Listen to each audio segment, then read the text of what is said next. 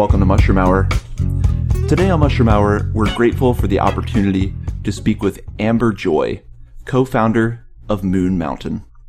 Moon Mountain is a biodynamic farm, wild food refuge, and all-around sacred space located in the beautiful Michigan wilderness among some of the oldest mountains in the world. This compound functions as a demonstration site for regenerative agricultural practices and serves as a hands-on medicinal plant classroom for their rural community. Now, as we become more conscious of our vital connection with the land, foragers eventually must reconcile the history of European occupation of quote-unquote America and indigenous lands. Embracing their role of stewardship, Amber and her partner Ryan acknowledge that Moon Mountain sits in the homelands of the Anishinaabe, the Dakota, and the Menominee. Central to their work is their vow to remember these tribes' rich ancestral history and share the story of their genocidal removal from what is known today as the United States. I am really impressed by their willingness to face the shadow of our relationship with the land that we call America. It is also inspiring to see their ethos that's rooted in a conscious appreciation for all the privileges and gifts of their abundant environment, and how that translates into a responsibility to share that abundance with their community as others have done before. Amber, thank you so much for joining us on Mushroom Hour. Thanks so much for listening and participating in this opportunity to exchange. Wow, I really like the way you put that, and I think I may use that from moving forward, an opportunity to exchange, because that's what I hope to do today, is exchange some really deep ideas and insights about, like I said, the shadow side of our, and when I say our, foragers, mushroom hunters, people connected to the land, our relationship with this land, and what we should be considering and how we can be allies and authentic in our relationship to Indigenous history. So a lot of big topics. But to kick us off, I would like to know a little bit about how you got into nature, how you got into mushrooms, maybe how you and Ryan met, how Moon Mountain started, a little bit about how you got to where you are today. All right. Well, a sweet place to start, I suppose, is at the beginning. You know, I've always been one of those folks who get sucked into the patterns of nature, filling my pockets with shells and feathers and stones and finding them as little tokens and making maybe small altars, though that's not what I would have told you in my childhood. I think many of us are very curious about the things that are in our environment, and I grew up in the suburbs, and I think one of the privileges of the suburbs is you have small green spaces that you don't necessarily see in inner city environments. So I was very fortunate to be exposed to tall trees and shrubs and flowers and mushrooms and all kinds of things just in my own sort of walking block or biking block of where I was growing up. Right. So I didn't always live off the grid out in the mountains, you know, and I think that's a good thing to just point out is that for myself, it was an incremental transition. Yeah. And I think often things are incremental, and I'm not sure that we give ourselves enough credit, acknowledgement of all the small steps that it takes to achieve something much larger. And so one thing that I like to dispel is the belief that myself or Ryan, that either of us knew what we were going to always do and we saw a clear path to get here.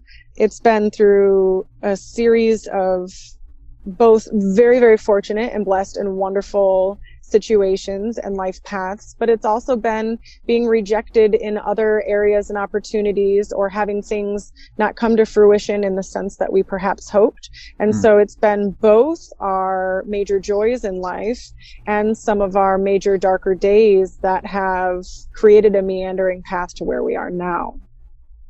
Loving what we do so much now, we are very passionate and we share it very openly. And I do believe that sometimes it can create a perception that we've always known. And so that's Right. something I'd like to just put out there, that every person's individual journey is unique. And I do often get asked the question, what would you do to transition to a more alternative lifestyle? And that's like, well, would you like to get a cup of tea or coffee? Because this might be a while. There's a lot of little steps. I don't see the easy button, and I don't see our ability to jump from the red corner to the blue corner. I think it's a lot of little things. So for myself, I had that curiosity. I was drawn in by nature. I meandered away from that. I definitely went down a path where the things that I was participating in were certainly not, how do you say, reflective of my inner soulful self. You know, the big carrot of capitalism was definitely dangling, and I saw the illusion of money being a key to freedom. Mm-hmm. And so that was one of my side steps, if you will, which I think is very common. Yeah, I could say a lot of things about capitalism, and I think I'd just rather not. You hit on really the fundamental tenet, which is that money becomes the driving force and purpose in your life. And I think more and more as people get outdoors and reconnect with the non-human or the forces of nature that are extant of human culture, you start realizing what's really important, and it really puts it in perspective. And so I think that is a fundamental shift that happens for a lot of people. And that's why a little bit of my work is just encouraging people to get outside, because for me, in my own transition, what you're describing from kind of suburban, let's even say corporate America, into a more sustainable or alternative lifestyle, you eventually have to reckon with that idea of money as the sole purpose of your existence and the key to your freedom, like you said. So, while all the paths may be different for people, I think that is one fundamental tenet people do have to reckon with as they decide to move away from the programming, the system, the matrix, whatever you want to call it, that we're all born into. And what I'm hearing a little bit from your story is that there was some mystery on going on this alternative path you chose. And it's like being open and flexible to where that leads. Absolutely approaching the unknown with a sense of curiosity is something that can't be undervalued. Yeah. We see a lot reflected in our culture that those who strive to greatness are bold and fearless and courageous. And I think those are beautiful descriptions, but often we also have to consider all the personality traits or other intentions and energies that we have that help support our courageous self, that help support our unafraid self. And often that's the lesser qualities, the qualities deemed lesser by our larger peer groups, which, rarely do you hear someone say, well, gee, they're so patient. They are so tender. They're phenomenal listeners. Those more feminine qualities, perhaps, are often viewed as softer, but really fundamental to some of those more frontline lenses of approaching life and realizing, oh, now that I have a certain base level of need met, perhaps I can reprioritize some of these needs in my life. And it's an interesting thing to come to a place and say, actually, this money isn't fulfilling my deepest humanness. The humanity of me is not satisfied. And that doesn't make sense, because I was always a believer of the story.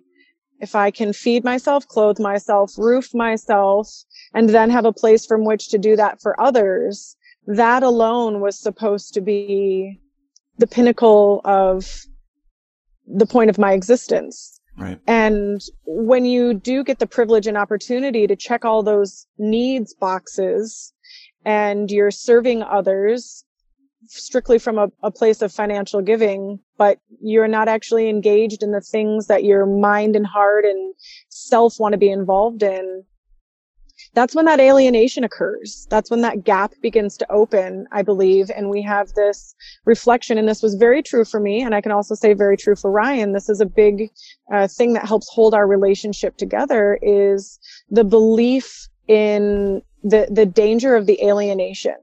For whatever life circumstances or situations or moments of time we find ourselves in, when we don't have a sense that our energy, actions, time, whatever our resources that we have access to are, whatever our privileges that we have access to are, when those aren't being used towards a goal that is embedded in our understanding of our life's purpose, we begin that gap in self between who we are and who we want to be. Right. And I think that for us, when we had those moments, however things align, whether you say it's fate or dharma or destiny, or choose your sort of ethos there, we continued to choose respect and love and admiration and inclusivity and tenderness.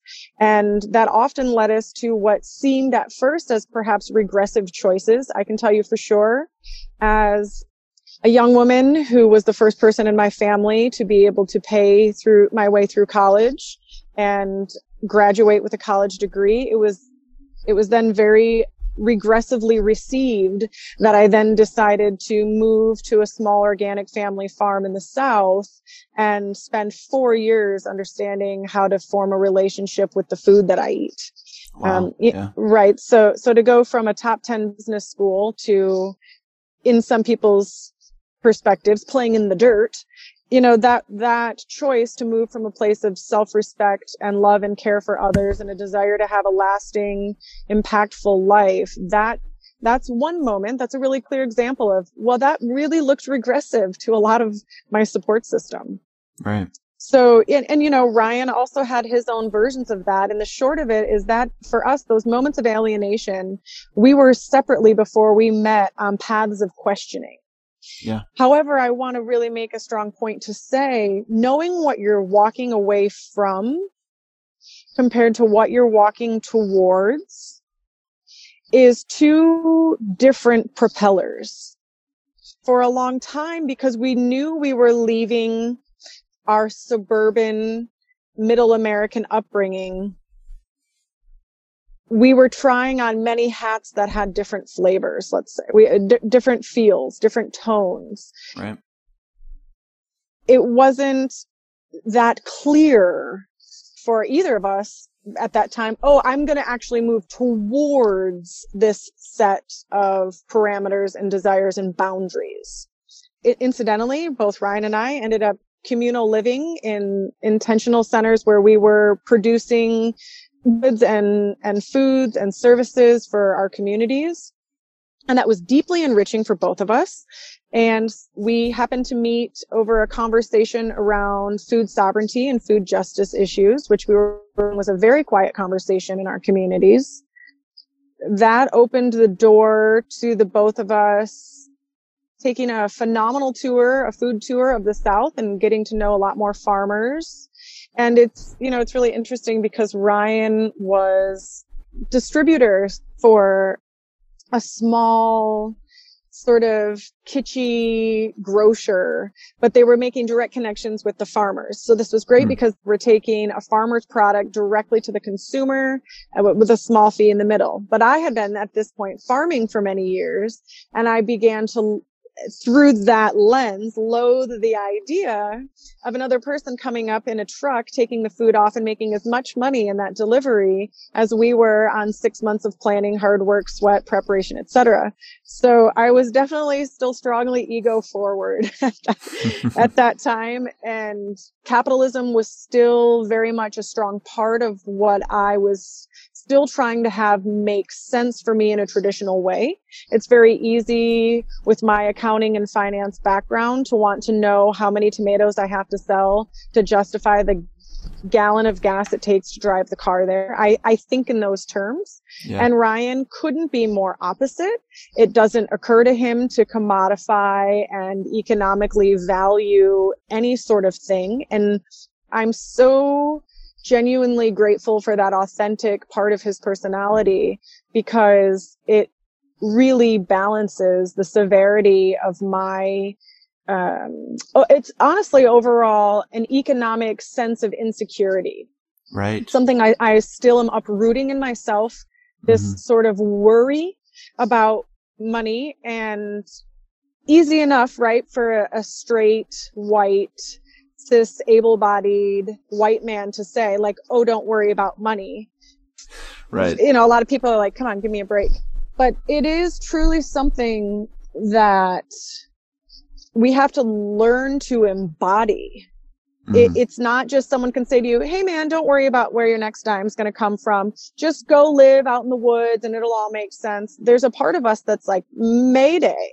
This is an irresponsible choice. This doesn't make a lot of sense. And I'm going to have to get a bailout from somebody, or I don't have a safety net. And this could mean the end of all of the things I've worked so hard up until this point for. And it's a valid feeling if all of your life experience has led you to operate within that system where money is that important. Money is the key to security. So yeah, it is important for people to realize that that's a valid reaction. But eventually you want to reckon with, you know, what truly feeds you as a human. And again, that's easy from my perspective. All those things you labeled about white, able-bodied, cis, I am all those things. So it's easy to say from my perspective, but you do have to reckon with that core of what gives your humanity. And in establishing a purpose outside of, you know, an economic system, which is kind of infectious. Like you said, you see everything from a monetary value, you commodify everything.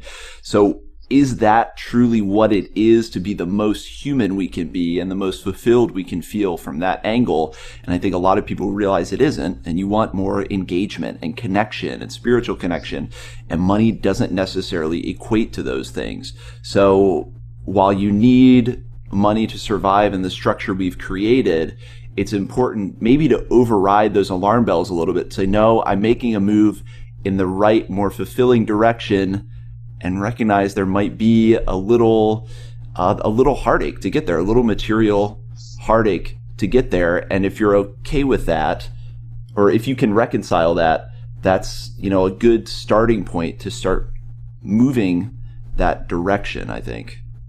I think that's really well said. And I like that you made it a point to say that if you can reconcile that, because these are such individual journeys that what perhaps I have the capacity to reconcile might not look the same as someone else's. Right. Right. Or if people are, you know, in situations where they can't go out in the woods or provide for themselves, or where they are reliant on a care system or a system that relies solely on money, or, you know, some kind of disability payments. I know people that completely rely on disability payments. So it's hard for them to see that model. And that's where it falls to people who are able to reconcile it, people that are able to make those steps to end up being the way showers and starting a new path that others can eventually follow. And it's a long process to creating new ways of being and new ways of living on the planet outside of the completely economic-centric system that we've created. And that is absolutely a core tenet of what we're trying to do here at Moon Mountain. We were fortunate in our time together before we were managing and operating Moon Mountain. We stayed at a pretty phenomenal place known as Freedom House Farm in Newport Richey, Florida, by the esteemed gardener extraordinaire Jim Kowaleski. He's a phenomenal human, and he had a really profound impact on us. Part of his ethos at that small urban permaculture operation was the concept of a work trade. So we were able to stay at his place so long as we kept up on a certain list of his request of to-dos to be done during our duration there. And we had access to the gardens from which to play and explore and feed the community. That experience was so meaningful, and it was so clearly a step for us away from our centers of alienation, specifically in the context we're discussing now, the egocentric focus on the monetary stability of any life choice. Right. So to go from a place where we were going to have to worry about rent and insurance and utilities to transition to a place where, so long as we got a certain list of activities completed, then there was no threat of home insecurity. And so that was a very clear stepping stone. Yeah. And so now we offer that here in varying forms. We have an apprentice who is with us and gets a variety of tasks to do, and they're largely catered towards what that person's next steps are, what they're desiring to do next. So let's say we get a young individual who's hoping to homestead after this. We'll make an effort and an energy to ask them to participate in things that are going to lead to a clearer understanding of what sort of systems they might want to design at their homestead. I wouldn't turn around and do that for somebody whose desire after this is to start an urban garden. We would take a totally different route, and we'd make sure we talk about micro scales of things, because keep in mind, here on Moon Mountain, we're talking about 40 acres. Yeah. So you can very quickly get wrapped up into specialty forest products, orchard management. And then if you're talking about a 15 by 10 foot lot in an inner city, oh, let's go a totally different high production route here and talk about your environmental factors. Yeah. So it's wonderful because we get to not only give them a place to enjoy a stepping stone, but we also do a bit of mentoring, because Ryan and I both have had such a variety of experiences. This is our first time being rural folk, and we're 6 years in, and it's very intriguing. It's new for us, and there are different factors. And so we're very much feeling both, oh, we've arrived at a place that feels like we're meant to be here, and simultaneously we're the new folks on the block, and we're greenhorns. And so there's this wonderful sense of newness, as well as, you know, there's days where I'm like, wow, I'm in my mid-30s. I thought I was going to have been here like 10 years ago. You know, I thought in my 20s I was going to have nailed my place in space. And it takes time, you know. So there's a lot of duality here, you know, between Ryan and myself's personality. And then most of the folks who stay with us for the apprenticeship are younger. So we get a lot of balancing of those energies. And we also take woofers, which is really always interesting. I like getting the pulse of the nation from travelers with open minds. They're a really nice group to kind of rotate through. And then we also get the opportunity to explore things that maybe we haven't touched in a long time. So for instance, we have a woofer now who's a phenomenal young man, and he's vegan. Yeah. And because of our plethora of fantastic local farms here, we do participate in beef shares, and we have access to some really nice quality products. But what a wonderful thing for 3 weeks to practice a different discipline of eating and switch up what we're doing in our kitchen and exploring culinarily. And it's an opportunity to connect with an individual while supporting their needs to have autonomy in their food choices. Yeah. It is a bit communal living, but there's a lot of privacy and independence and safe space, because that's really important for us, that this is not only a place of work and recreation, but also retreat and restoration. And I think you're doing exactly what we talked about as people who have started that long transition from suburbanites to more rural folk and getting into these alternative lifestyles. You're now creating a space where others can do that. Because when we sit around in tea houses and different collectives, you know, I live in Marin County, California, there are a lot of people that want an alternative lifestyle. And they want to try different ways of being that isn't so driven by the capitalist, what I call kind of the machine system. That's just how much can you produce, and it kind of chews up and spits out your humanity. And it's like, well, what are the steps to get there? And there's a fundamental thing you come to, which is, where are we going to have the space?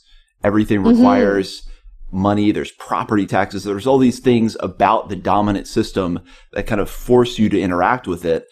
So it's really important to have people like yourselves who are creating a space where people can learn and practice and develop their skill sets to then go maybe establish their own space somewhere else and start creating this decentralized network of alternative paths and way stations, if you will.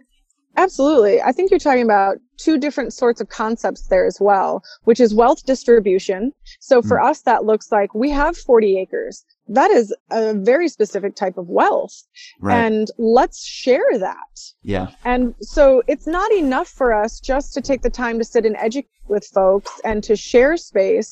But now we're realizing we need to find equitable plans to offering lending services. So that folks aren't just able to stay as guests, but they have an opportunity to transition into their own local independent models of living. So we're not looking to always have this link of interconnection as a necessity. So if you are doing a work trade, let's say that work trade goes on for 5 or 10 years, which can happen. Right. At what point are you violating the fundamental right to that person's ability to manage and own as well? It's not an easy transition to make. That's a huge concept. That's a huge concept for a lot of people is, getting in that waters of making sure that people have access to land and ownership. And that onus does fall upon the landowner to decide how they're going to start that progression off of getting people more access. So good on you guys. That's really next level. Well, let's just say to draw it back to what we were talking about earlier, this is a risk that we can make peace with. Mm-hmm. Again, not everyone's there yet. So right. It's not, I want to point out that you're making a really great point that this is a larger system that we can leverage. That's just one of our privileges. And this is one we're comfortable leveraging. Mm-hmm. And so I think when people really tally up all their privileges and access to different forms of wealth, be it time, energy, money, land, education, able-mindedness, you start adding all these things up and you think, oh, well, if I leveraged one of these a little bit, I think that's a pretty radical notion. And we're getting closer to filling that gap of alienation. Yeah. I will say a big folly of mine, and I'm embarrassed to admit, this is only like in the last couple of years have I really come to also learn. So we started at the beginning of this conversation talking about the awe of nature and how the splendor of the natural world almost compels most of us to be drawn to that.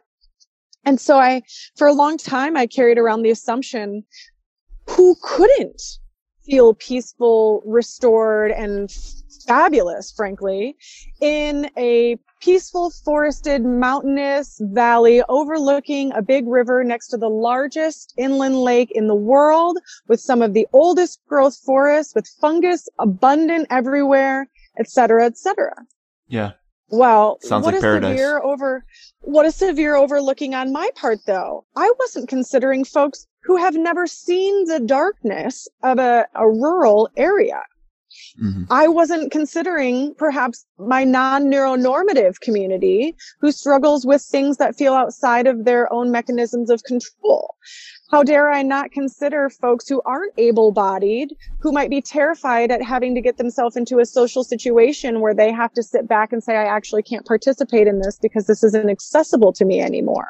How many people think I can't go and be peaceful and restful? I'll have anxiety so bad because my childcare is costing me a fortune right now. Yeah. It's been this slow awakening of I was propagating my own reality. My truth is me from myself, Amber. I can't imagine nature not being peaceful. But I was taking the strategy that I was going to apply that to everyone else's sense of the world.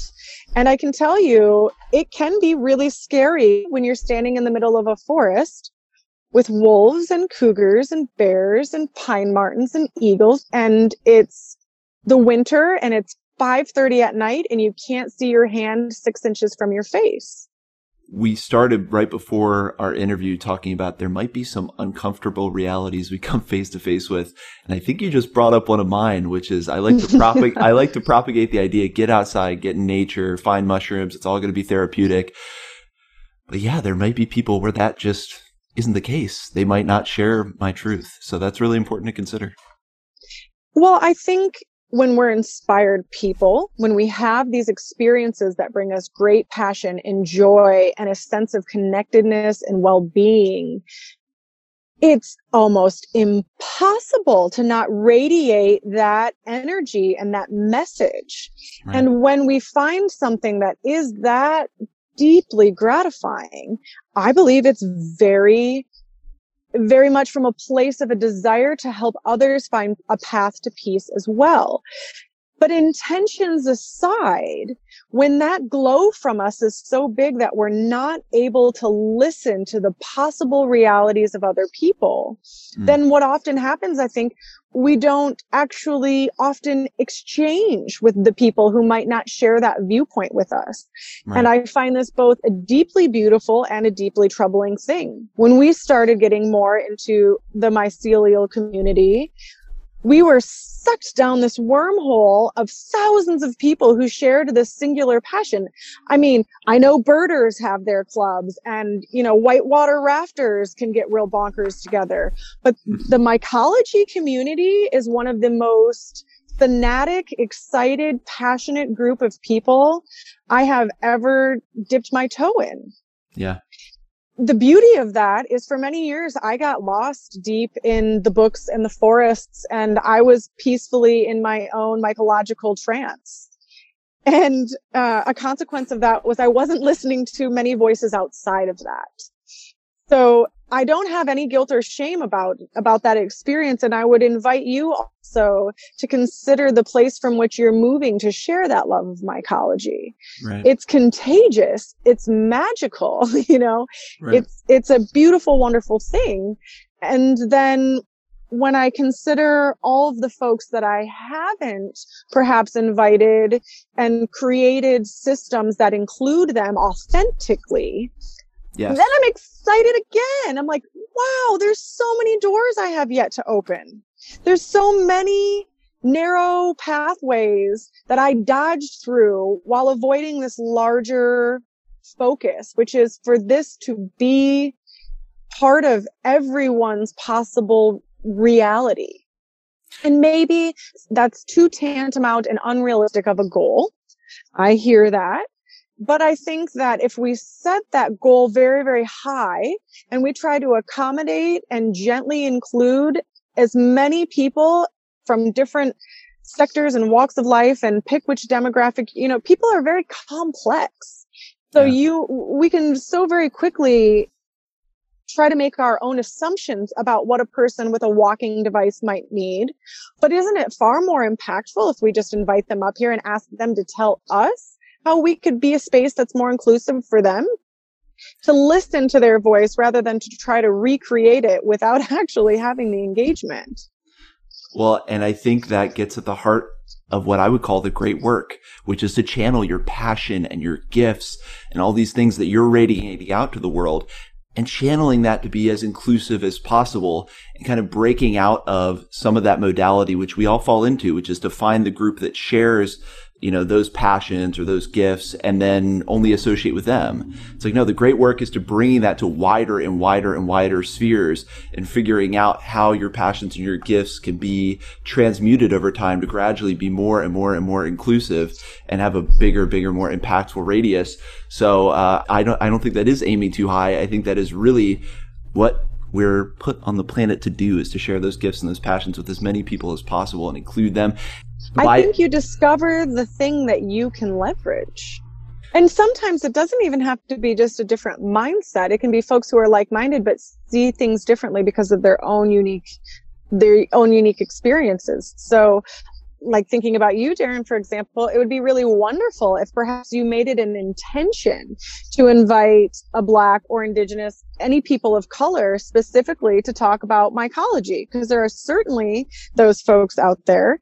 And it doesn't have to be a forward message, but perhaps it's some part of you realizes, oh, maybe we're not passing the mic to our Indigenous brothers and sisters enough, or perhaps we're not talking to our Black or brown, and the web grows just like that, just with the invitation of a speaker. That was a big one for me, to make sure that not only was I getting female voices, which I really tried to get a lot of female voices on the show, but also to engage with the POC and the Indigenous community. And so luckily we have set that intention and we've been rewarded with folks being willing to come on. But it's a constant work, right? It's a constant work to make sure you're being as inclusive as possible and getting all these different perspectives that help me more finely tune my own work. So it's really powerful stuff. I love the message that you're sharing there. I think that's going to cause a lot of introspection for people. Yeah, just a lot of food for thought there in terms of perspective. I do want to talk a little bit about, obviously you talked about it's a 40-acre space. We talked about some of what you do, but what's a quick overview of what you guys do on Moon Mountain between permaculture, foraging, all that good stuff, just to give us a little insight, maybe day in the life and see what Moon Mountain's like. Interesting. So a day in the life, I'm going to take away any hope for a routine because there is no such thing. So it is worth backing up and acknowledging we are on Indigenous land, the Anishinaabe community. We are in Marquette County of the Upper Peninsula of what's now called Michigan. And for an interesting sort of larger picture, we're in the boreal forests. We're up at about 1,000 feet. So we're looking at pine and maple and oak stands. If you go slightly down in elevation, you hit the hemlocks and the cedars, and you go up a little higher and you're hitting strictly pine and juniper and such. So we're straddled on this south-facing mountain face, looking into the foothills of the Huron Mountain Range. This is a very, very rugged and remote part of the United States. It's one of the least developed areas on this side of the Mississippi. And though 1,000 feet to our Western listeners and some of our Eastern folks alike will say 1,000 feet, that's hilarious. That's not anything. But for a place like Michigan, that's quite an elevation. And these mountains are so rounded now from the beauty of the glacial shields moving across. So we have these stunning pink and blue and gray granite outcroppings on our northern side with these phenomenal glacial scars and all kinds of fossil history embedded into the top of it. And from where we stand, we can see a few beautiful inland lakes and then Lake Superior. And so we're less than 5 miles from the shores of Superior, and we can look across the waters and actually see Copper Harbor and the Keweenaw Peninsula. So from 1,000 feet, you can see really, really far. Yeah. So obviously we do our gardening on the south-facing slope, and on the 40-acre parcel, we have maybe 2.5 acres chiseled out for intentional food cultivation. And we and you and, many other people, we use the terms biodynamics and permaculture, but those are just sort of a lens that was applied by a few thinkers and academics to a whole place-based culture. For Indigenous communities, those are ways of life, not academic studies or something you get a certificate in. So the things that we participate in have very ancient origins, things like polyculture, agroforestry, lunar observation, crop rotation, water harvesting. Those were not colonial tendencies with the garden. The Right. Eurocentric gardens were very manicured, organized, lawn-based systems, largely for aesthetic, not for the reciprocity of the entire system, not forming a relationship in a deep, harmonious, interconnected way. So we are using a lot of indigenous farming techniques here. We're also incorporating many colonial ones. So we have a blend of the old and the new in a certain regard. We don't use any synthetic chemicals of any kind, and we do things sort of low and slow. So for instance, we're really focused on closed loop agriculture. So at this time, we don't have any animals, as we are using green manures and the spreading and saving of seed to increase fertility on this sandy side until we have enough greens and grazing for then animals to come in where we don't have to supplement feeding. So Right. we're going into year 6 of that now. And I can tell you, I'm looking across the second cutting of hay at this point. And it's, when I say hay, it's very diverse. It's dandelion and St. John's wort and a variety of grasses and yarrow and mints and some wild raspberries. And those can really get ahead of you if you don't keep up with those. Monarda, things like that. So it's a very diversified field at this point, which was once a sand pit when we got here. So Wow. yes, it took us 6 years. Yes, admittedly. Well, we're going into our 6th year here. Many folks would say, well, if you just would have shipped in the manure first and shipped in the Right. seed, you could have jump-started the whole thing. And it's not to say that we feel we've arrived at the best or the only option. It's worth pointing out that finding a relationship with the land is your own personal thing. And anything that I say that worked for us here or that we enjoy doing here, it's not necessarily something that I'm advocating as advice to someone else somewhere else. Yeah. So seed saving and using scything and green manures, frankly, might be dangerous in a place that doesn't have access to food security at all. And in that case, I probably would say, let's get seeds in the ground tomorrow. Let's work on that right away. We don't have the privilege to wait a few seasons of saving ideal seed. So on anything that I say that we do here in any given day, it's just what works for us here now at this moment in time, and it's ever evolving. So now we're scything, and that's a beautiful thing. We weren't doing that 3 years ago. We have a small seed starting structure that also gives us some season extension, which is really wonderful. We get to keep greens into the cooler parts of the year and start everything earlier. Our growing season here is, depending on where you're at, between 90 and 110 days. But you're really flirting with that. It's not a breeze to do longer crops like onions and Brussels sprouts and such. We have a really short, ferocious season. So this week's weather, for example, it was 90, high 90s in the middle of the early part of the week. And the next day, it was 40 all day long. So we get these extreme highs and these extreme lows. Yeah. And it's a really fun thing. A lot of visitors who come, they say, well, I read it on the things to expect, but I didn't believe that you could average 50-degree temperature drops in any given day.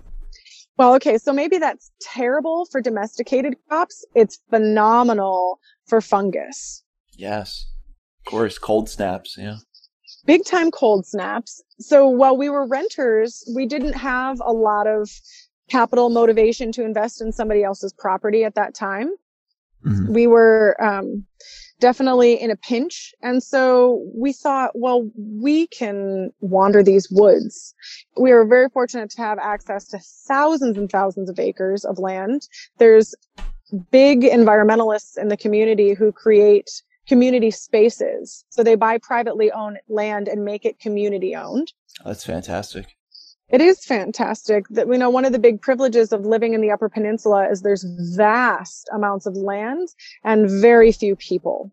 Yeah. So the foraging here is unbelievable. You can hike for hours and never see another person, hear a car, hear a plane. It's one of the few places in the United States that I've had the chance to experience that near bodies of fresh water. Yeah, what a unique experience hunting mushrooms. Now, are we entering your prime mushroom season now, or when is the mushroom season there? Yeah. Also, no set thing on that. We have experienced such variance in the communication from mushrooms here. Mm. We are entering definitely the beginning of the hardier parts of the foraging season here. But I will say we've definitely had winters with, let's say, turkeytail and chaga that have been more bountiful than the early parts of summer. Everything here seems to work on a slower clock. The patterns aren't annual, and we're not learned enough in the slower patterns of these big forests. And I think that that's part of protection of the mushroom knowledge, is that because these forests are such dense, massive bodies and they're connected by these corridors of old growth, they're not fast moving. They're very slow moving. So if you're in your little community woodlots, you're very likely to see a quick change in weather have almost immediate and predictable circumstances. But when you're talking about trekking into a 500-acre parcel, what the outer rim of that that forest has experienced versus different elevations or densities, you're hitting entirely different microzones within an hour walk. And it gets into this interesting concept as more and more we see forests or certain areas of forests as these kind of phytoregions or even these organisms that are on their own time scale. Obviously, they're much larger than us.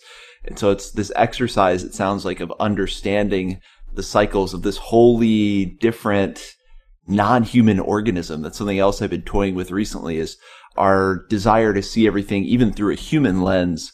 When these beings, these systems are decidedly not human, they don't have regard for our ideas of regularity or timing. Yeah, there's a lot to learn there where you guys are, it sounds like, even relative to the rest of the United States, where we don't often get giant untouched stands like that. Absolutely. It's cultivating listening constantly, taking in all the clues that are being given. You know, the teachings are happening. The learning is always happening, but the listening really accelerates the intensity of the lessons that you're hearing. Exercising that patience and listening, like you were talking about earlier, that is not always valued enough. Now, were you much of a mycophile before moving to where you are now in Michigan, before, I guess, 6 years ago? Were you really into mycology? Did this jumpstart you? What was that journey like?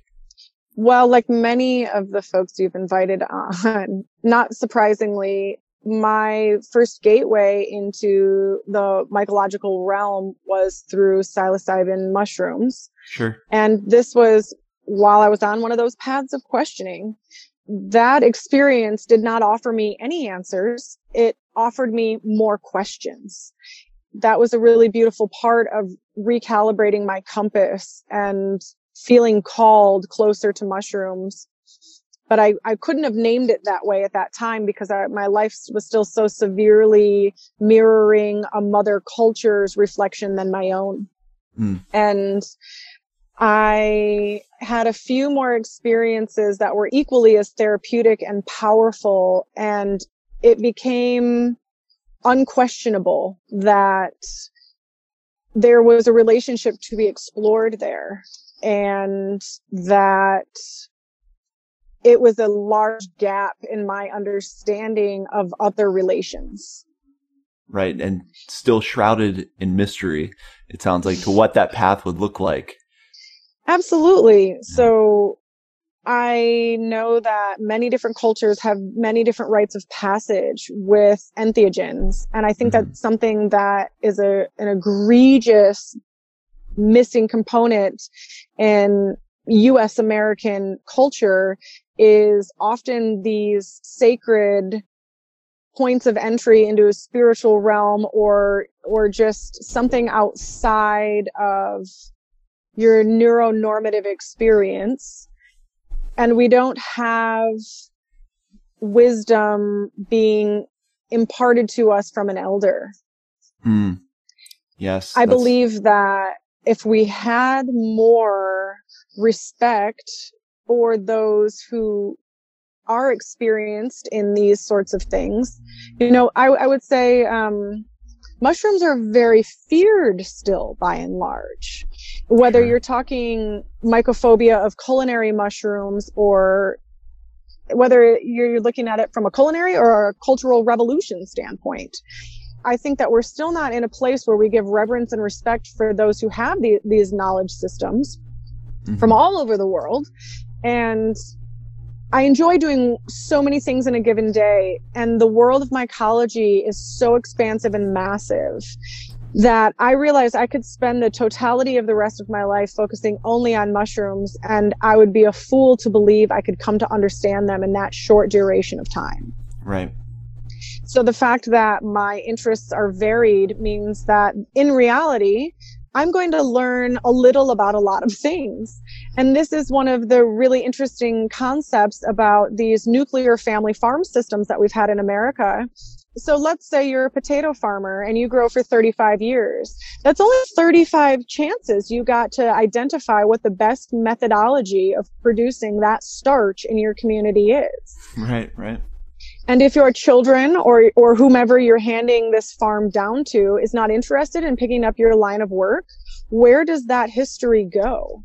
And that's a very modern example. And I think that nuclear family farms are very dangerous in being centers that protect and accumulate wealth by a few elite people in communities. I think if we begin to, instead of, I see this a lot in, the mushroom movement and the food movements, is a certain degree of food elitism that rises. Mm-hmm. And I think that as an informed consumer, you want to buy organic and you want to purchase things locally from your small farmer. But we often don't just give praise for the one example. It often comes at the vilification of the opposite. Then we'll say, oh, well, that's conventional lettuce. Right, I'm not going to. And they're very helpful things to distinguish between if you're trying to make an informed decision. But in the judgment of the options that we believe aren't the best preferences for us, we're crediting an entire lifetime of human experience, which has witnessed and seen things. So I can tell you that I've spent a lot of time with folks who we don't have very similarly equal mindsets about things. And we'll be talking about, because a lot of what we do here is perennial cropping. So we'll talk to different farmers about their orchard systems, and the old timers by and large spray. And it's interesting because mushrooms seem to be this topic that is so profoundly misunderstood that everyone is allowed to bring their radical hypotheses about things to light. And it's this beautiful bridge between varying opinions about a similar thing. So this farmer can say to me, Miss, you're nuts. You're never going to be able to grow these apples without spraying this copper sulfide or whatever they're applying. Right. And I can say, did you notice the chanterelles are up right now? Boom, we've switched topics. And yeah, I saw them down by the river. It's definitely going to be a good year for them. And it's this white flag. It's like predicting the weather. Then, it's like, well, you've got a 50% chance of being wrong, and I'm still going to be happy we had this conversation. That you don't find that as true as much in the cultivation of food world. There are a lot of experts, and there are a lot of people who are going to tell you there's only one really right way to do this. And in that rigidity and that ego forward mindset, we forget to embrace the mystery in all of these things. But mushrooms, they're like the mascot of mystery. So they get to be this topic with amateur foragers and young mycologists as, well, let's pass around ideas that maybe don't feel authentic or like our own, but I'm not going to totally discredit it. I've thought about this a lot, and I think it's great to bring up this distinction where the discussion of mycology and mushrooms feels more open source in terms of a discipline of study or a discipline of science than almost any other. It feels very open source, open to everyone's ideas. And I've often thought, how that is such a great relationship to the actual form of fungi. Mycelium is this connecting thread lacing through basically all living things, but especially in a forest, under the forest floor, it laces through everything and is indistinguishable from the root fibers it infects in a tree, and it becomes part of everything. So it's like this symbol of connection. And I find, like you said, when you bring it up in conversation, it ends up connecting you with someone, even if there are differences of opinion, even if there are knowledge gaps. It's like this area of definite connection. And I do hope we can take some of that feeling or that energy and start applying it to these other things, like you're saying, and recognize, well, mushrooms or study of mycology doesn't have to be the only place where we show this level of kind of coming together and loosen our rigidity of our ideas. This should be applied to, cultivation of other food crops. This should be applied to basically every area of our life. We should have that kind of fluidity to honor the mystery and realize that our truth might not be the truth. It might be our truth when it comes to the ways to do certain things, and really embrace some of that mentality outside of just mushrooms. So I think it's really great to bring up that theme, because I find that with almost everyone I talk to, whether they're professional mycologist or day one forager, everyone's open and connecting. There is less of the elitism and knowledge hoarding and more of kind of the open source model, which I really like. Now, that's not strictly true. There are some people that want to keep all their mushroom knowledge and look down on people. I know, I've heard it happens, but my experience has always been a much more open model than that. Yeah, I really appreciate you sharing all that. I think that's a great reflection. And, you know, it reminds me also a bit of anthropology. So being up here in an old place, you know, there's a lot of, we're on this Precambrian shield, you know, part of the Canadian shield.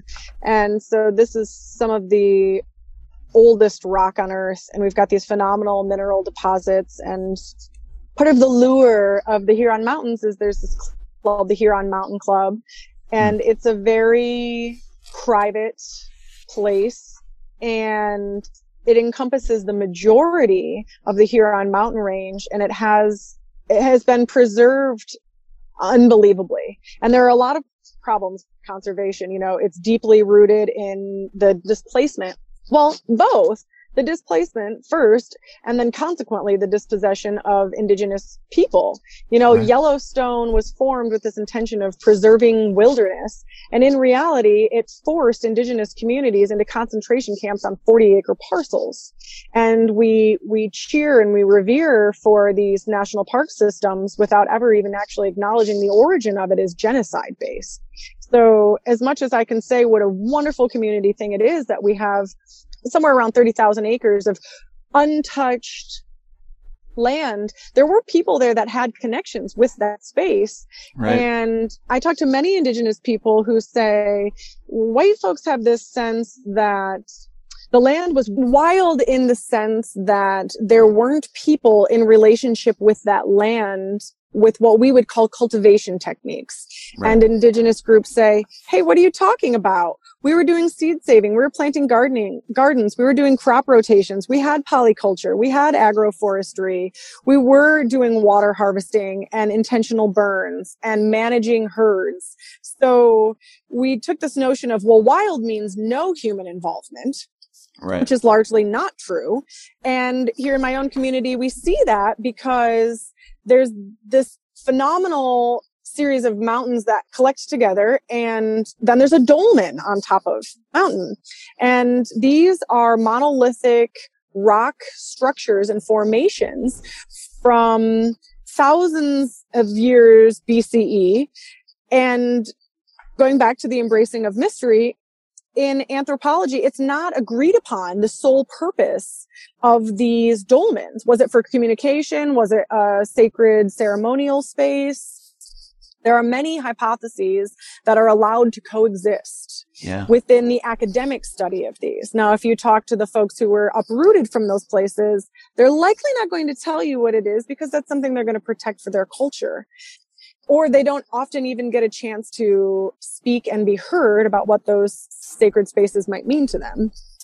So you consider that mushrooms are also similar to the stories, right? We're talking about these old concepts, the stories that people tell over time, the oral histories. Right. The mycelium weaves many things and many concepts together, and so do our stories, so our narratives. And so telling stories about mushrooms is this unification and coalescing of two places that allow for hope and creativity and ingenuity and imagination and play and wonder. And we find that to be a very scarce and sacred experience. So much of what happens at Moon Mountain, it could be a small wild foray. It could be a small dinner party. Maybe we're hosting a group of people to have a conversation about fermentation. It can be under the guise of many different activities of why we're gathering together, but it's inevitably with the hope of interweaving stories and narratives, and often doing so around mushrooms and food systems and nature and ecology.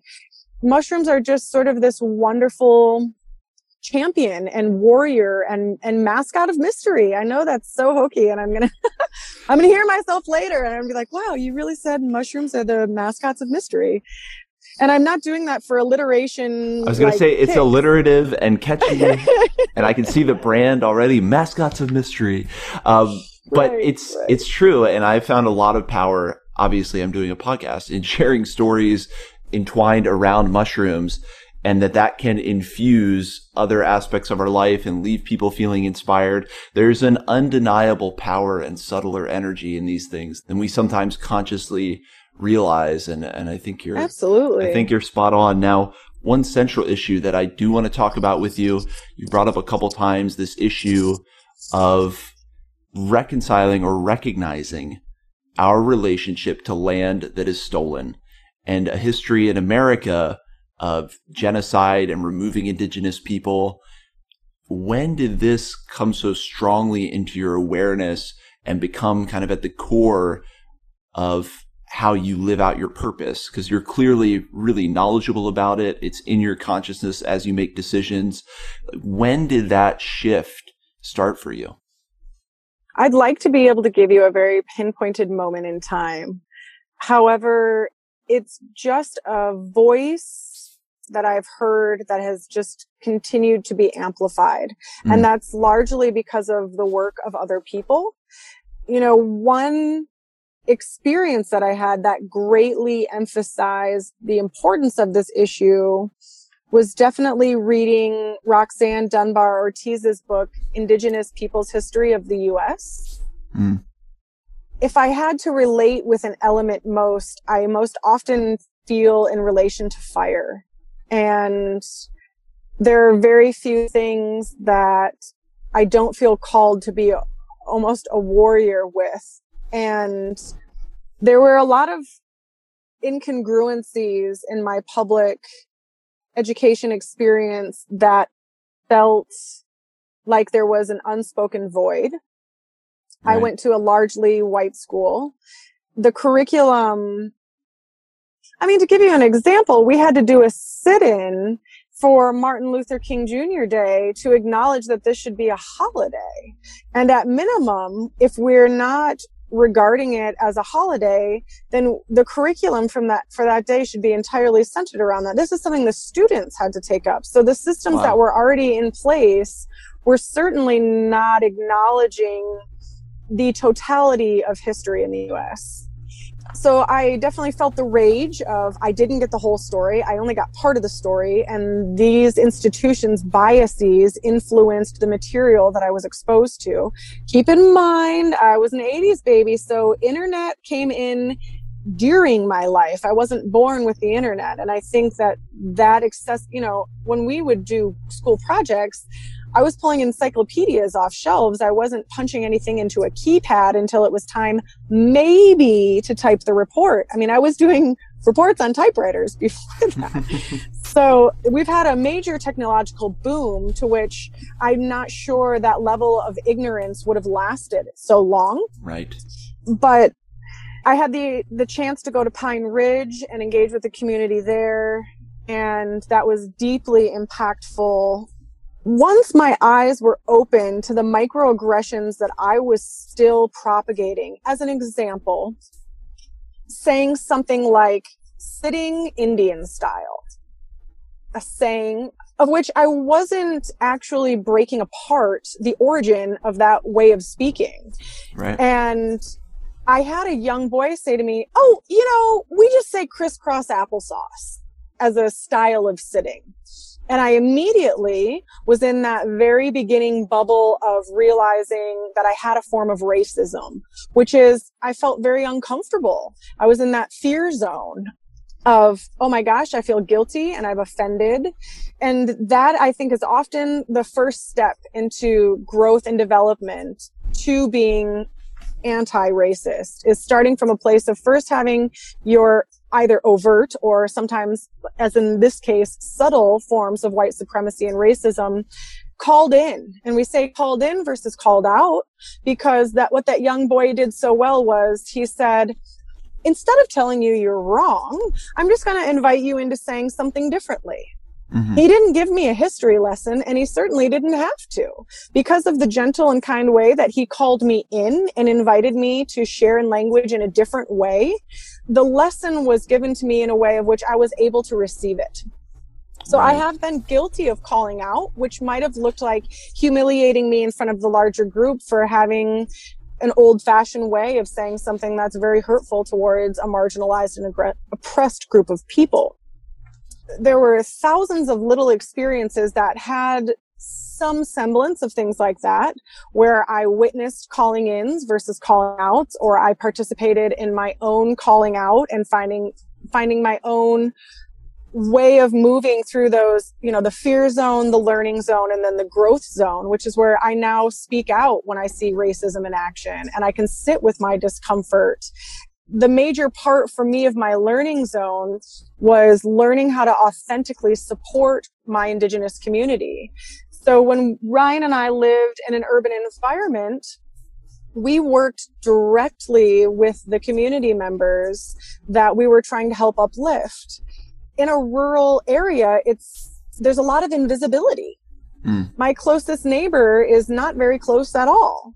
Right. And in my own isolation of being in a rugged environment, my immediate hope of action, so to say, was, well, I'm going to open the doors and say, any Indigenous folks who want to come here, just come here.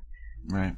It's like, well, what kind of long-term relationship is that? And how effective is it really? And are you actually taking a path towards truth and reconciliation and reparations? Or are you just trying to alleviate your discomfort with the fact that you have privileges? Yeah. And so I don't ask what Indigenous communities can do for Moon Mountain. I ask, how can we show up for Indigenous communities now? And that might just seem like a very subtle difference in the question, but for me, it really changes the framework through which I try to make decisions. So rather than inviting folks out here and asking them to make the trouble of traveling and or figuring out the whole logistics of that, we show up to their events. When they need volunteers for their community events, we volunteer. When local artists put jewelry and crafts and goods up for sale, we support them. When they're seeking donations for a certain drive, we stand up and we show up in that way. When our local high school's mascot is still the Redettes, with a tribal headdress, we speak out and say, no, we need to convert this towards a tribal symbol. We go and attend their wild foraging walks instead of asking them to come be experts at ours. That's big. And I think separating that idea of what you can do for the Indigenous community versus what they can do for you gets at the heart of that, true intention behind it. Which again, you explained beautifully, that intention of, are you trying to assuage your guilt and you're feeling bad about the privileged position you're in? Or are you really trying to help and overcome that and get past that? And it gets at that authenticity, because we see a lot of performative things be done, especially when I think of like the corporate world. There's a lot of performative action taken that don't lead to tangible aid and betterment and assistance for these communities and giving platforms and all those kind of important things. You're nailing the concept of ally versus accomplice. So an ally stands for, and accomplice stands with. That's a really important distinction, because in your allyship, is it becoming a platform for yourself to show how much of an ally you are, or are you really standing with people to support their platform and almost their elevation? It's something that as foragers, we often don't think about, but it's something that's so important, because there must have been rich Indigenous foraging traditions. And so absolutely, to have people, and obviously it's more complex than this, and folks nowadays who are foraging aren't responsible directly for the displacement of Indigenous people to forage on their lands. But when we go around as forage experts on lands that our ancestors essentially migrated or invaded, there's some disconnect there. So there is some disconnect. And it's really interesting with mushrooms because their origins are not as well understood as plants.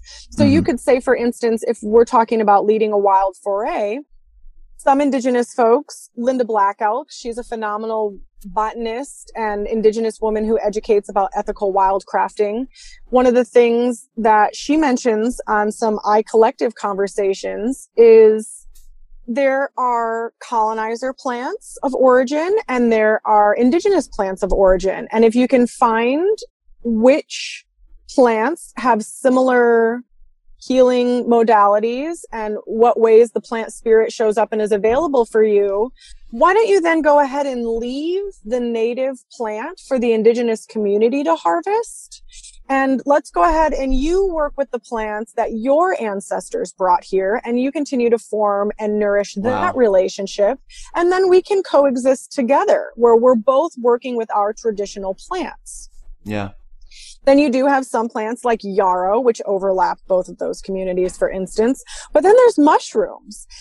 Again, we're back to the mystery. It's really important then when we consider mushroom harvesting, and we're talking about specifically as well on occupied lands, is that we bring to the forefront just respect and admiration. And I will admit, all of the way through, Ryan and I took part in a major folly. When we first came to this community, we noticed that nobody was making wild foraged goods available at the local markets and in the restaurants. And we thought, this seems impossible.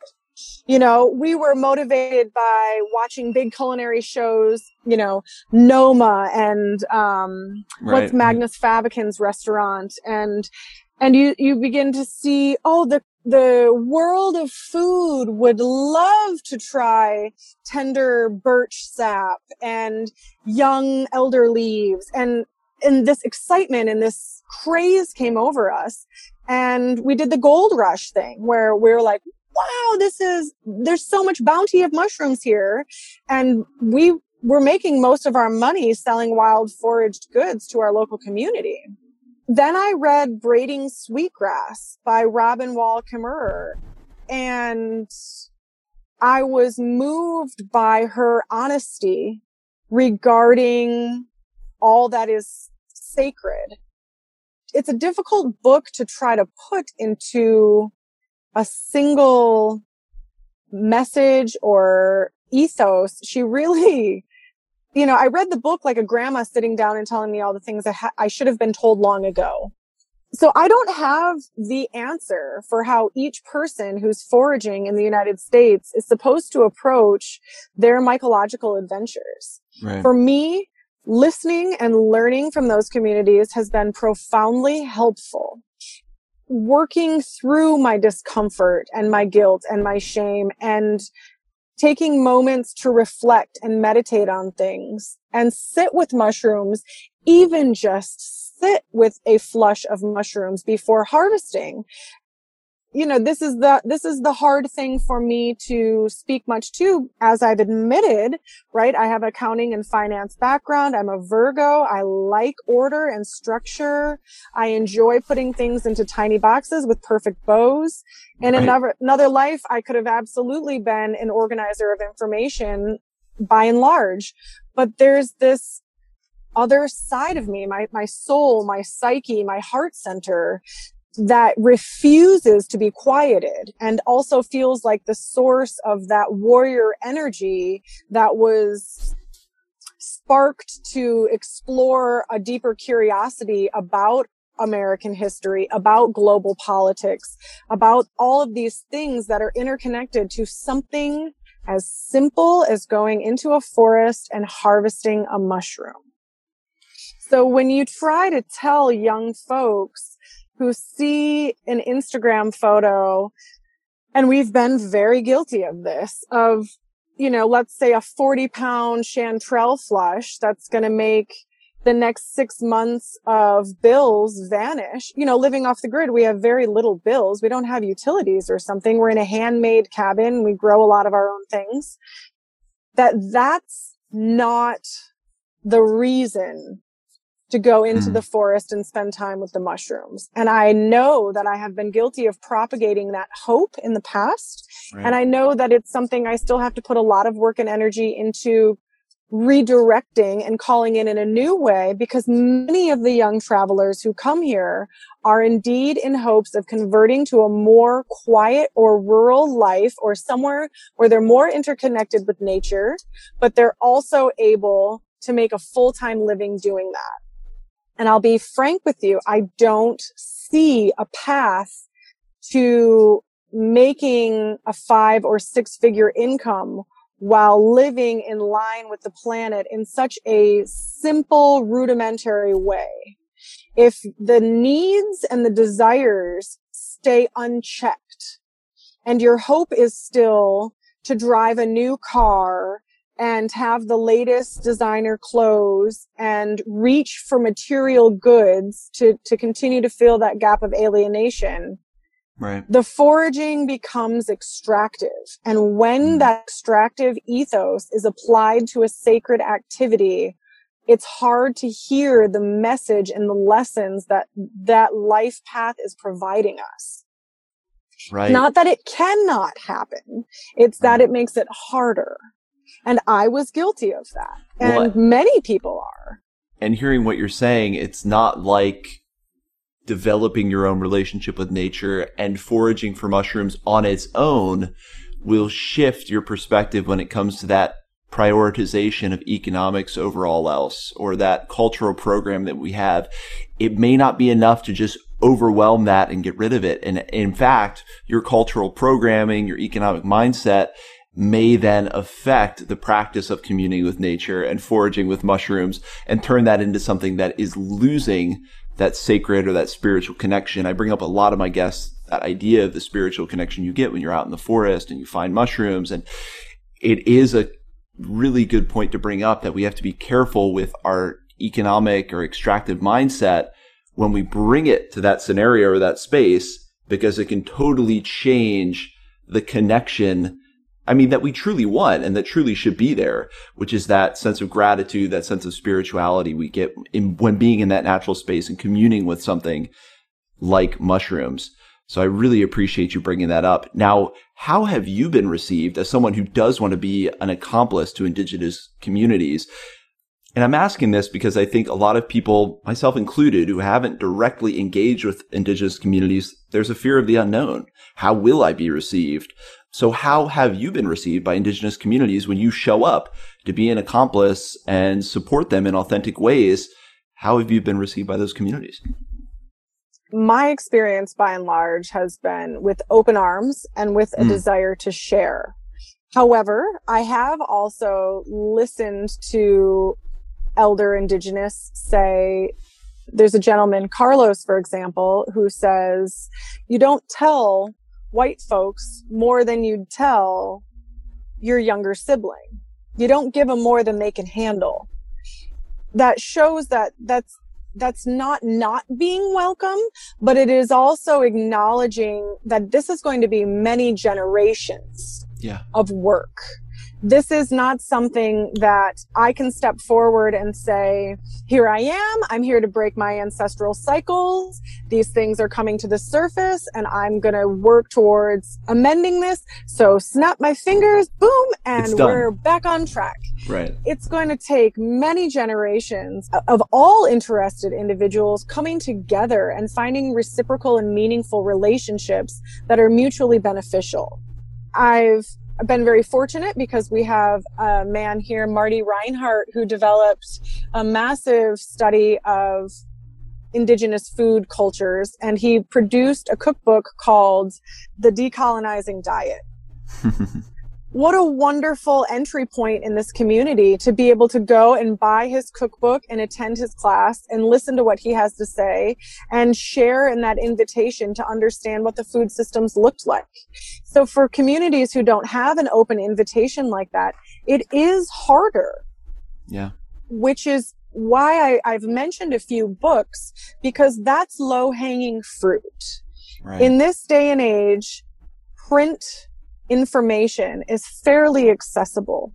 And for folks who have different disabilities, there are additional audio and mentorship forms of gaining access to that education as well. And so there's a whole other opportunity for folks who are interested in mycology and making things more widely accessible, is what do we do for folks who have a difficult time using a cell phone or a laptop as a way of extracting copious amounts of information in a very short amount of time? How are we including them in this new path?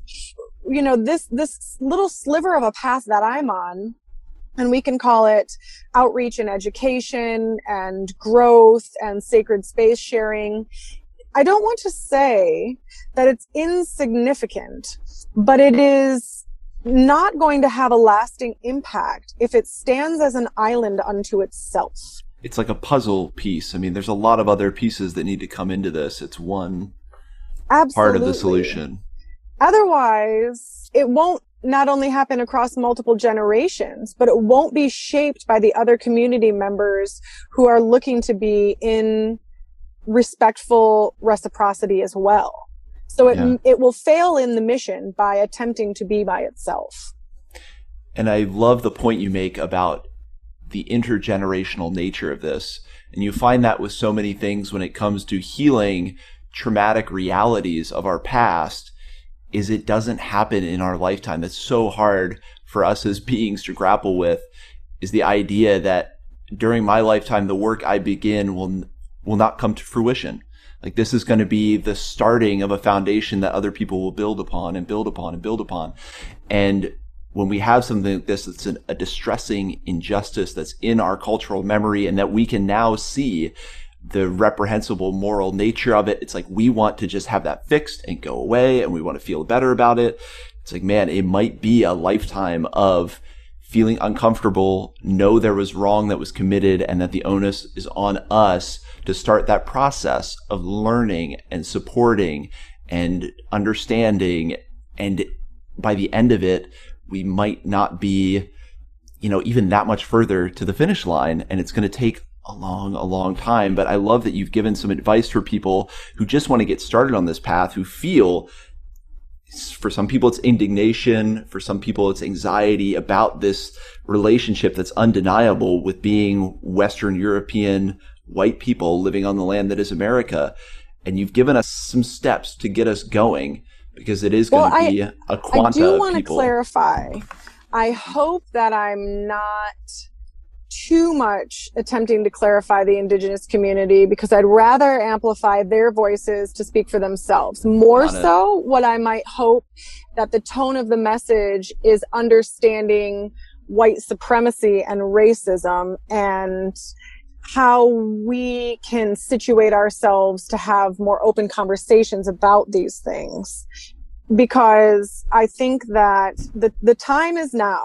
We are in the middle of a massive Black Lives Matter movement. This is happening. This is a historical moment. And the reality that it will be intergenerational, when you consider the reciprocal relationship of a mushroom, I don't believe that a mushroom feels bad when, they fruit and cast the spores of which they will not see the fruit of. Right. And when the tree falls that becomes host to those decomposing allies, I don't see the tree as going, oh no, I've failed. I'm now at the bottom of the food chain. Is it the bottom or is it the top? And so my hope or my prayer is that instead of trying to find at which place we're at in this cycle, that we just jump in and we participate in it. And I think it's a really beautiful thing that that I have had the opportunity to be included in conversations with Indigenous people. And as a thing I would say as advice some unsolicited advice I would say not to do is do not bombard your Indigenous or people of color communities asking them what to do. Right. When you do this work with yourself enough, the solutions that are available to you, right? We talked about at the beginning of this conversation, the things of which you can leverage that you can also live with, they become very clear and obvious to you. It's not the job of the oppressed to uplift the oppressor. There's an inextricable violence there in putting the workload on those who are suffering the consequence of this institutional reality.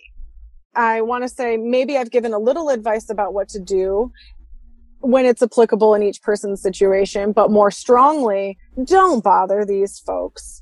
Do your own work. There's not a get out of jail free card on this. It's not easy. And if all you get through in your experience of consciousness on this earth is moving past guilt and shame, bravo. You've shown up, you're doing the work, and you're having some participation in the evolution of these topics. And thank you for doing that work. You know, I will say, Darren, it might not be a bad idea to put a trigger warning for folks at the beginning of this podcast, because some of these topics can be very isolating and emotionally traumatizing for people to discuss. Absolutely. Well, and my own stuff comes up around it because I share in a Western European heritage, you know, to some extent. And this does trigger all those feelings I was talking about, the anxiety, the indignation, that feeling of what do I do about this? How do I turn around? How do I stop the oppression or stop the cultural injustices or systemic injustices that, I wasn't even cognizant of for a lot of my life? And how do I get over that embarrassment? So I like what you're saying, and that the work is to do for folks that are part of the white community, who are the dominant culture that has put America where it is now. The onus falls on us to do the inner work and deal with that in ourselves. And then I love that idea that then the path becomes apparent of what you can do. It's not sit with all these feelings for 5 minutes and run over to the nearest POC Indigenous community and say, let me help you to assuage. It's like you have to do that work in yourself, come to peace with some of these huge issues and at the core of what our culture is and maybe what you are as a product of the culture, and then start deriving your own solutions and really bring those to the party of this whole movement. Beautifully said. Beautifully said. And for many of us, mushrooms have been the path to really peacefully deconstruct and unpack some of those concepts. Yeah.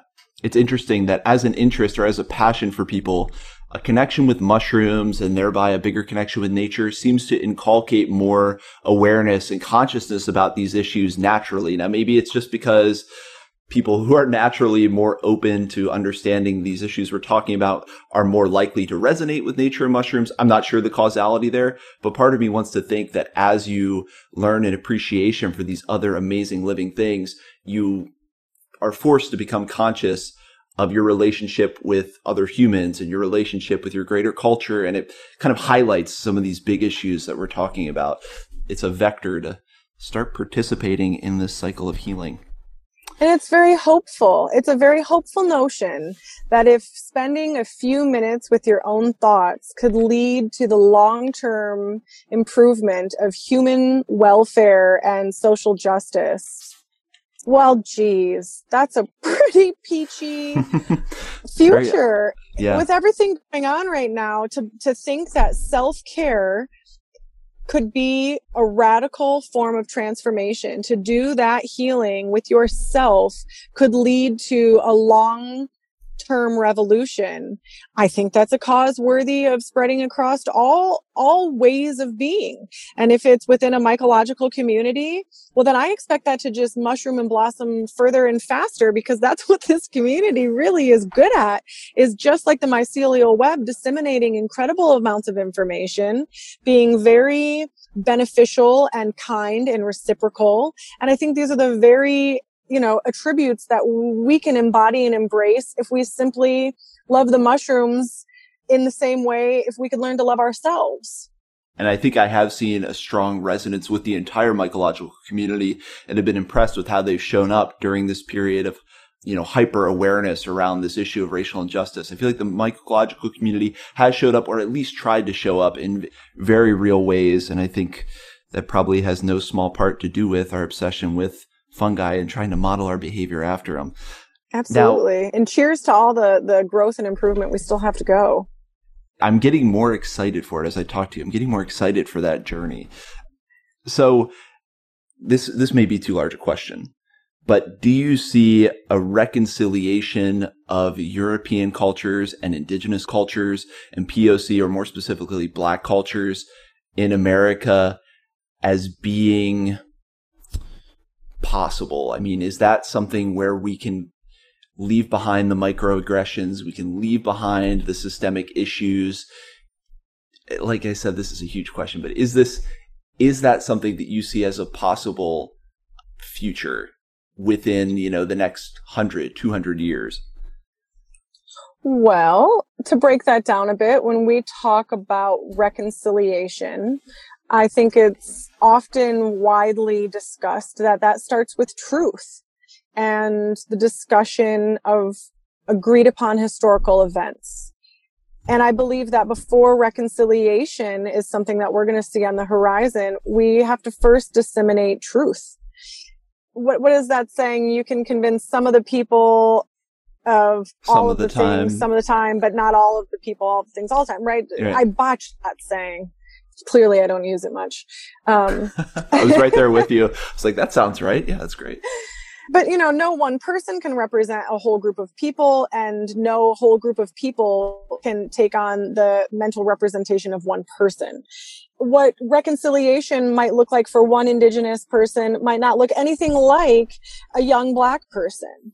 What reparations might look like for one audience might not look anything like another's. So these are going to be, I think truth is the first path.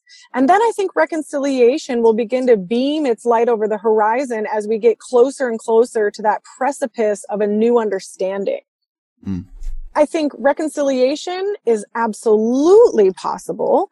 I think that as we've discussed, it's going to take many generations, and it's going to take a lot of, the thing that comes to mind is trial and error, but I don't actually like that conjugation of things. I think it's going to take humility and trust.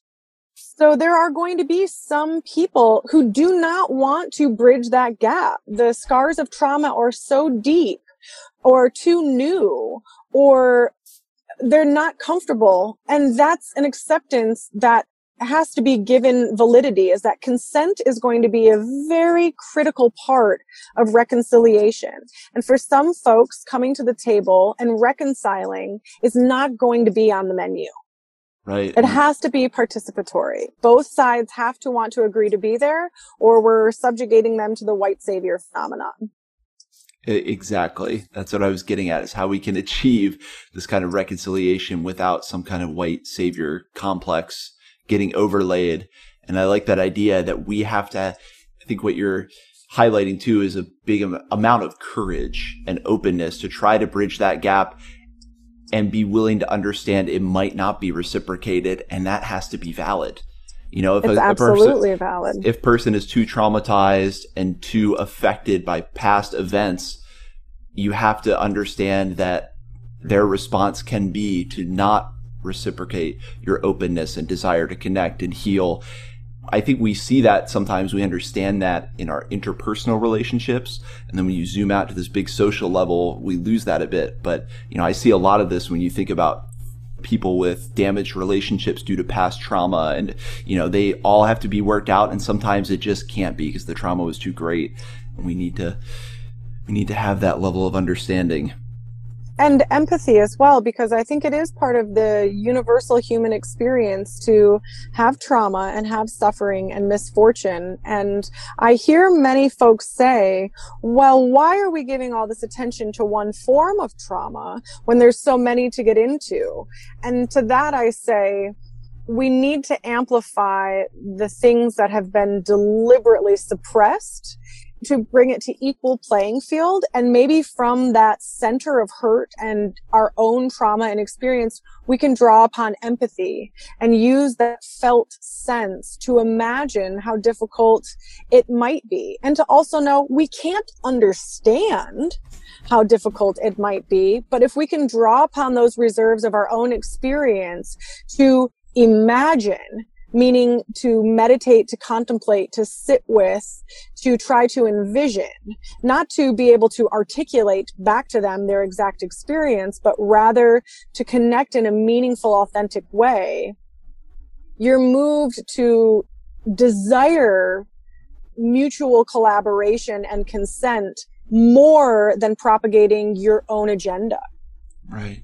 Because otherwise you're back into a forceful role, right? We see this concept, this hierarchy of what do workers want to become? They want to become the boss. We see this prevalent in all kinds of things, right? Hip hop culture, right? Cardi B, she's like, in one of her songs, and she's very well listened to, she's like, you're a worker, I'm a boss. And right. People listen to that song and we're like, yes, one day I'm going to be the boss. I'm going to have the hierarchy where I own the capital and I dictate the form of management and I can hire and fire at will. And then you step back and you're like, well, wait, I was the worker once. Why do I want to go from the oppressed to the oppressor? That's a really violent link where they're inextricably exchanging in the same culture. And we're talking about, especially you and I right now, Darren, we're talking something that diverges from that path. So maybe like, instead of saying like, I want to be the boss, maybe it's like, I want to be the co-creator. I want to be the co-captain. Yeah. I want to be a collaborator. We're together in this. This is a co-opted network. This is not a hierarchy of ownership and power.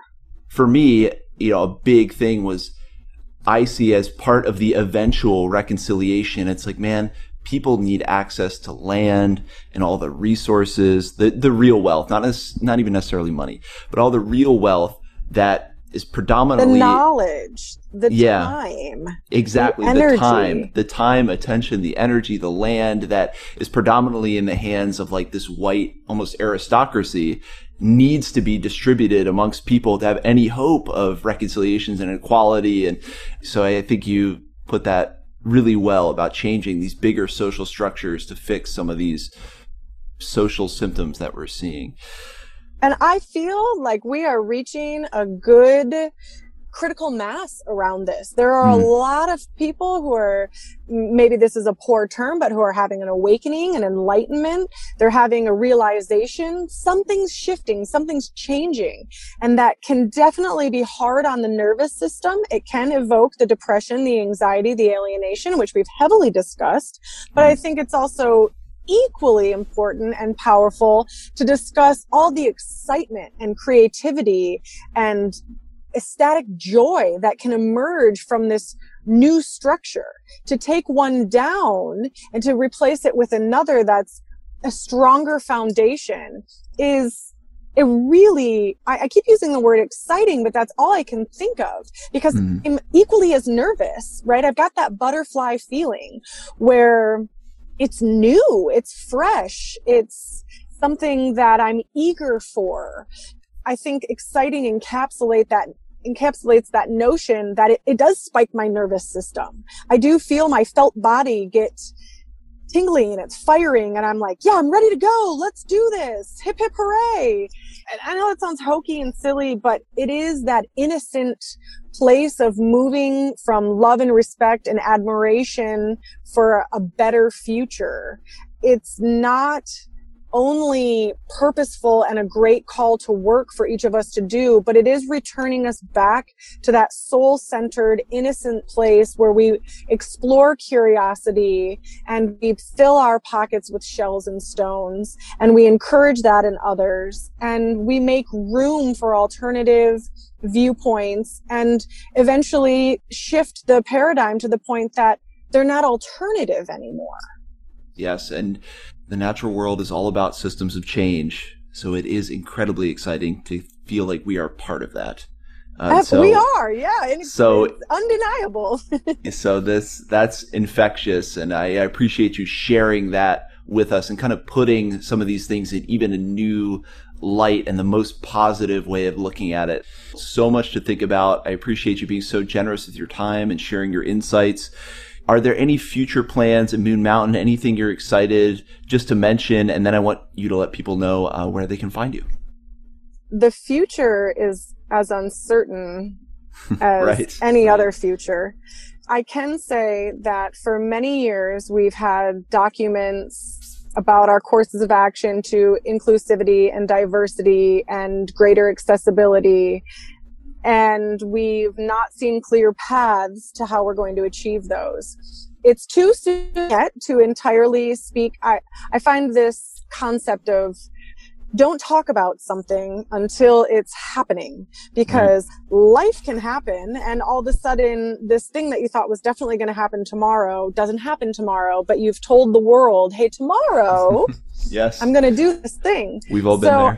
I'm going to patiently wait for the moment things are to fruition, and people can follow us on Instagram at moonmountain.mi, and we abbreviate mountain, MTN, or at moonmountain.com. Again, same thing, abbreviation, moon, MTN.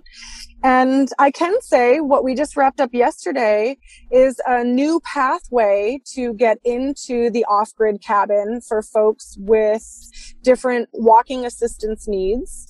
So now we have an off-grid cabin that is completely ADA accessible. That has been a process which is a little bit more inclusive than I'm going to drag out into detail. But to be frank, that was something I thought we could have achieved in 1 year. So things move at their own time scale. We're now 5 years going into our 6th year in, and I'm learning to accept that the things that I hope to see come to fruition might take longer than I imagine. But I think, like the forests show, many good things do work on slower and longer time scales. Yeah. So there's big things happening out here, but they're moving at a pace that is sustainable and still authentic. I like that. Not all growth is linear. And I heard someone once say that, it's kind of like fermentation. Sometimes it feels like nothing's happening, but really the energies are all coalescing and it's just about to do what you want to do. So that's very cool. I do encourage people to follow you. There's a lot of inspiration there. And then because this is Mushroom Hour, I do want to know, what is a mushroom that you love and why? And this doesn't have to be a favorite, anything like that. It could just be, for the next 5 minutes. What's a mushroom you love and why? And why should we know about it? A mushroom I love. I'm glad you didn't say favorite, because that's a trick question. Favorite's way too hard. People are like, these are my, that's like asking me to pick a favorite child. Absolutely. A mushroom that really has my attention right now in this moment are the garden giants, the wine caps. People might say, oh, lame. You live in a place with so many mushroom varieties. How are you going to pick the one that everybody knows? I truly was unaware of their incredible ability to propagate in such a short period of time. We have inoculated a small garden bed a year ago, and within 1 season, we are seeing the very same mushrooms pop up over 100 yards away. Wow. Working through the wood chips and the mulching and spreading the spores on the wind, to the point that we now have so many wine caps, we're able to give them away from a place of abundance. And for us, it's a really wonderful choice culinary mushroom to help break down the stigmas of mycophobia. It's beautiful because of its commonness. People are less afraid. When I say these came from my garden rather than these came from the forest, people don't ask if they're going to have an out-of-body experience or die. Right. So I'm learning our quieter and maybe more common fungal allies have a lot to teach us, and they're just as exciting as some of the rare cordyceps we find, or the less common trumpets, or the chanterelles that shouldn't be growing there, or the elusive morels that we just love to see here in the Midwest and have a fanatical appreciation for. And because of the Stropharia ability to thrive the way it does, it makes it a phenomenal mushroom to be recommended in almost any person's growing environment, even if it was your old tomato pot on your balcony in New York City. You can grow them there. It's worth saying it's a great entry point mushroom, though I have had some profound and powerful experiences on psilocybin. I would not make the recommendation that people's entry level to the mycological world is through entheogens, because we don't have those rites of passage. We don't have those elders to teach us the sacred nature of it. The culinary world is a phenomenal way to tickle all of your senses, to connect with the larger sphere of what's going on around us, to expand your taste buds, to feel a different texture than anything else you're going to find in a grocery store or a supermarket or farmer's market, to smell an earthy bodily scent that is not going to be in a perfume or any other type of fruit body. And if you can meditate and sit, I dare you can even listen to these mushrooms. So this is a all senses inclusive, totally accessible garden ally that is eager to be seen. It's a very safe entry point. It's a very safe entry point and worthy of heaps and heaps of praise. Garden Giant is just a fantastic mushroom with some effects we're still even learning about in terms of their ability to draw worms. Forget what the meter radius is. They can attract worms toward your garden. It's really incredible stuff. Definitely worthy of being the favorite mushroom of the moment. I love that. And then, given your experience and your body of work, what advice would you have for an 18-year-old Amber who's kind of starting out on this journey? Well, 18-year-old Amber wouldn't have taken advice. I've gotten that one a lot. People are like, "You're assuming my 18-year-old self would listen." Yeah. I would say the advice is the healing is in the hurt. I believe that these sources of discomfort and trauma and difficulties that are not heroically praised by our peers and our culture, these are very important moments in a human's evolution and adaptation to a changing world. I think that we can proudly be part of the Scar clan and wear these injuries from a place of reverence for our ability to continue moving forward. And that shame can be a very powerful way to suppress our power. So I would say to 18-year-old Amber, there's healing in the hurt. There's healing in there. And I know a lot of young folks who are in hurt places. We get many woofers and apprentices who struggle with severe anxiety. And I would definitely encourage people to find safe spaces to unpack some of that hurt and to heal some of those wounds. If it's with mycology and if it's with forest ecosystems, you can come and do that here. We've got spaces for that sort of intention here. You know, to bring it back full circle to what we talked about at the beginning, the patience, the listening, the tenderness and openness is equally as valuable as the courageousness and fearlessness. And they need to walk hand in hand. And I really have a lot of faith in the younger generation. I feel like I've met some beautiful people and they're curious and they're deeply concerned and they're hungry to explore. And I hope that all of us who have seen a few more things, listen to those who have seen a lot more, and we keep spreading the breadcrumb trail.